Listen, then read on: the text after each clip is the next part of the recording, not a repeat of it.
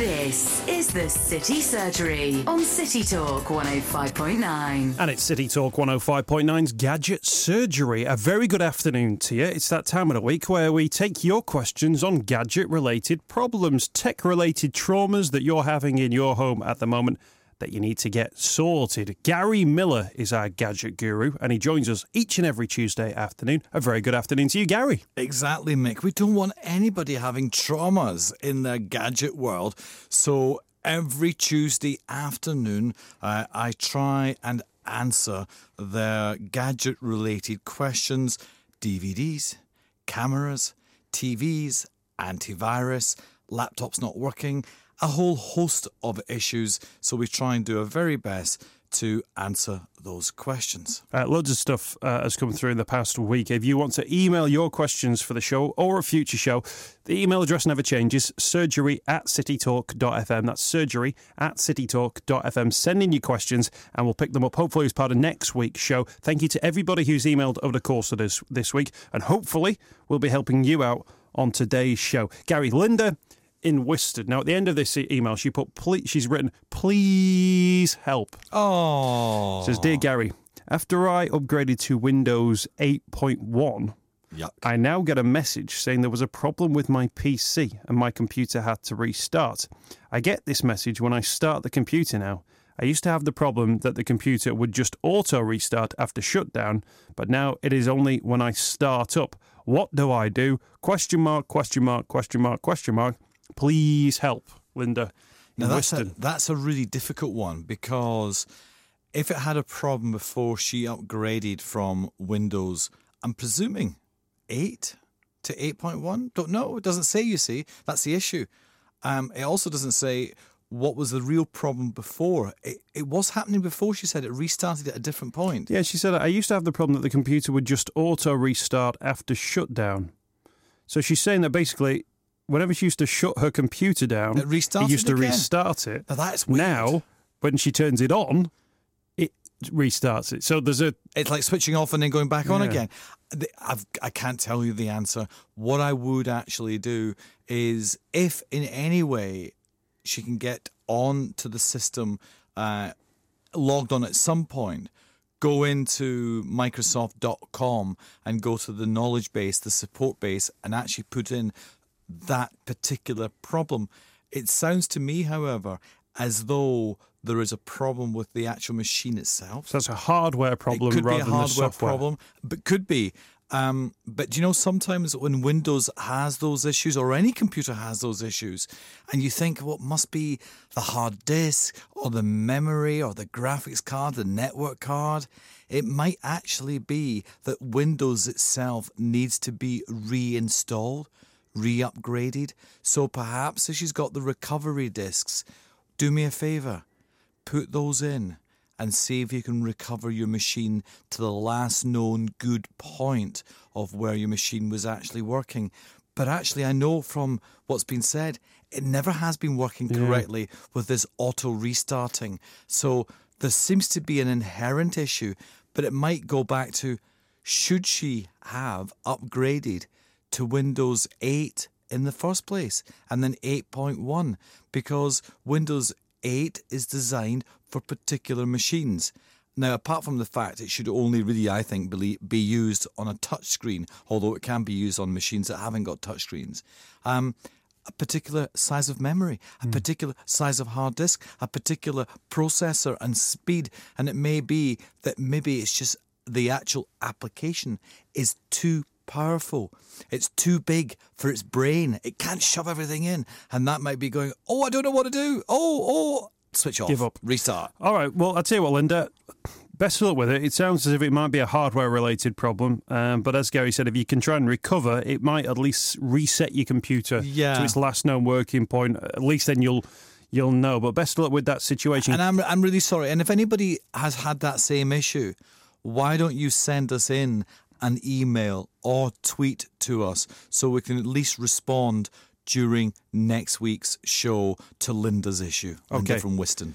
Catherine in Old Swan, well, she's got a dilly of a pickle here. Dear Gadget Surgery, I have a new Kindle Fire HD given to me for Christmas. Very nice. I'm not very computer smart and I thought I had set it up, but now after charging, It is coming up with 500- internal error on almost everything. How do I fix it? Also, I have to sign in as a guest because I can't connect to the wireless. But my guests can. That's Catherine in Old Swan. Catherine, what have you done to that poor machine? Well, it's basically a tablet-type machine, and I've never had that error. I'm not an expert in the Kindle in that particular case, so I can't actually help with that answer. Except what I would do, you can log in as guest. Go to the Kindle website. Type in the error message that's coming up, and see if that gives you an answer to why it's doing that. So I really can't help. I'm really sorry. I wish I could. I'm trying to think of a reason why a computer would not allow its prime user, the person the administrator or whatever, who tends to get the powers to do almost anything, would not let them on the internet, but then would let the guests on as well. But no, I think it sounds as though that's thrown us slightly. I think it's a red herring. When you say guess, I think it's guess with their machines, not guess with this particular device. Right. So, excuse me if I'm wrong, but it sounds to me as though, yes, there's a problem with that particular Kindle. The Kindle model again was the HD. It was the Fire HD, yes. The Fire HD, so it's a tablet. Yeah. So that's not the same as using guess machines. So I could walk in to this lady's, is it Kathleen? Catherine in Old Swan. Catherine in Old Swan. I could walk into Catherine in Old Swan house if she invited me, put my machines on, my iPhone on, and if I had the password to go into her internet, it would let me. The guest would be able to get in. Her machine is a different matter. Factory reset. Try again. Start all over again. There's probably a home and a power button, like in all the other devices, you could press together. For a hard reboot, leave it for like 3 to 10 seconds, and it'll do a hard reboot for you. That might actually fix it. And what was that statement you used at the very beginning there? Dilly off a pickle? Yeah. Never heard that before. Have you not? You can use that one if you want, Gary. Oh, go on, yeah. It was Catherine in Old Swan who is in a dilly of a pickle. Thank Dear you. City Talk, how do I transfer a book from my Dell computer to my Nexus tablet? The book is in Adobe Digital Edition format. I cannot find this format's app that will take it to my tablet. That's Gaz. So that's transferring ebooks. Gaz, if you've got if it's a portable format, it's probably going to be digital portable PDF. Portable digital format. That's what it means, PDF.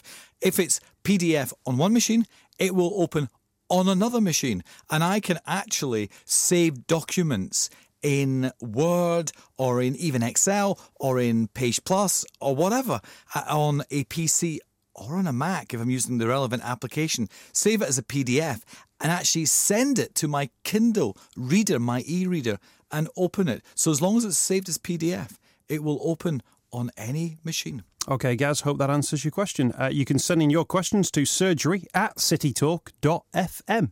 Next question through to the Gadget Surgery comes... Oh, there's no name on this one, or I've cut the name off, so apologies for that one. Hopefully you'll know it's you when I read out the question. Gary Miller, I have shifted my computer. I've shifted it, he says. I switch it on and it just beeps. Screen goes into power saving mode. I have shifted to different PowerPoints without results. The anonymous contributor there, Gary, he's been moving his computer around. He appears to have done something to it, which means it's not coming on. He or she. Let's not presume. Sounds like a bloke shifting. Yeah, well, no. If it's been shifted and basically it's switching off or what? It's just... Yeah, well, he turns it on and it just beeps now. So he's obviously done something to it when he's moved it. He says he's tried moving it to different PowerPoints without a different result. That doesn't make any sense. I mean, the fact that it's beeping, and then we had this conversation last week about another issue. One beep could mean one thing, 2 beeps could mean something else, and 3 beeps something else again. And that's actually a signal to the engineer for that particular make and model of computer that normally says, I know what the problem is. I'll get down to the bottom of it because 2 beeps tell me it's the graphics card and 3 beeps tell me it's the hard disk that's an issue. I don't know what the issue with this one is. The fact that it's beeping and he's moving from PowerPoint to PowerPoint doesn't make it, that won't help. Yeah. Nothing to do with PowerPoint. 240 volts or whatever through your device is the same, whatever socket you're using around the house. We should have really a standard response to these questions. Often when we do a turn it off and turn it on again response, which we've not had to do for a while on the that's show. Not going to work with that. No, what I'm saying for this one is if your PC is beeping at you and it's not coming on properly, it's beeping because it's trying to tell you something. It's telling you there's something wrong. And it's every chance you'll need to speak to an engineer about it because that's what the beeps are designed to do. What I would do is I would get somebody, maybe go into the office or go to the library, find a friend with a machine that is working, go on to Google, on Windows or whatever, or Safari, and then the search, and just type in just give it a rough example of the problem. Let's pretend Hewlett Packard or my IBM or my Lenovo or my whatever device is beeping when I switch it on, but doesn't actually come on. Sometimes that's enough to come up with an answer. So it might be that it's actually a known problem with a particular make and model, and it will probably give you a reason why. Okay. An engineer is best in this case. If that doesn't help, an engineer, take it to somebody, but they'll charge you 30 quid to 45 quid to 55 quid to look at it. But there's loads of people out there that are called tech guys and ladies who will actually have a look at these things. There you go, correspondent. Sorry, that's not how helpful. You can shift it to the repair shop. Colin in Bidston says, Dear Gary and Mick, thank you for your question. Colin, he says, I think I released a virus on my Sony Vaio. That's a laptop, isn't it? It can be a laptop, it can be a desktop, like a touchscreen. But there was an update for a program. I clicked on it and realised that I should not have. I tried to open a web browser and it closed, and the screen went black. I restarted the computer. Now it says missing operating system. Ooh. I need help, please. That does sound like a problem. Serious. That's Colin in Bidston. Well, the first thing is, in all instances, we should all, that's 100% of computer users, need antivirus, anti-malware, anti-adware software on our machine that is up to date, and it can be up to date automatically by just itself going and getting the most recent updates for that particular piece of software. You've got to do that. Whether it's free or it costs you 30 quid or $30 a year, get it. It's too late for Colin, though. What should he do? But that's what you should have done. It's too late. Yeah. Doors closed, horses bolted, all that sort of thing. What he needs to do is, if his screen is going completely black when he's switching it on. It's no basically saying so. system. Yeah, so he's just saying there's no operating system. Exactly. So try and do. I'm surprised if it's saying completely no operating system, because what it would normally do is it would ask you to do a simple Windows startup, a networking Windows startup, or a normal Windows startup. It's not even getting to that.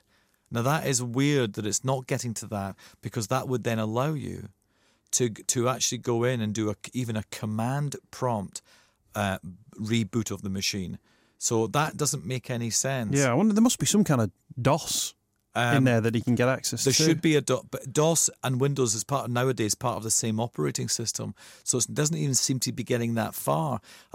What I would do is, and it depends on which machine it is, when you're switching it on, do two things. Press the function key 8, so it's normally called F8, and keep your finger on it.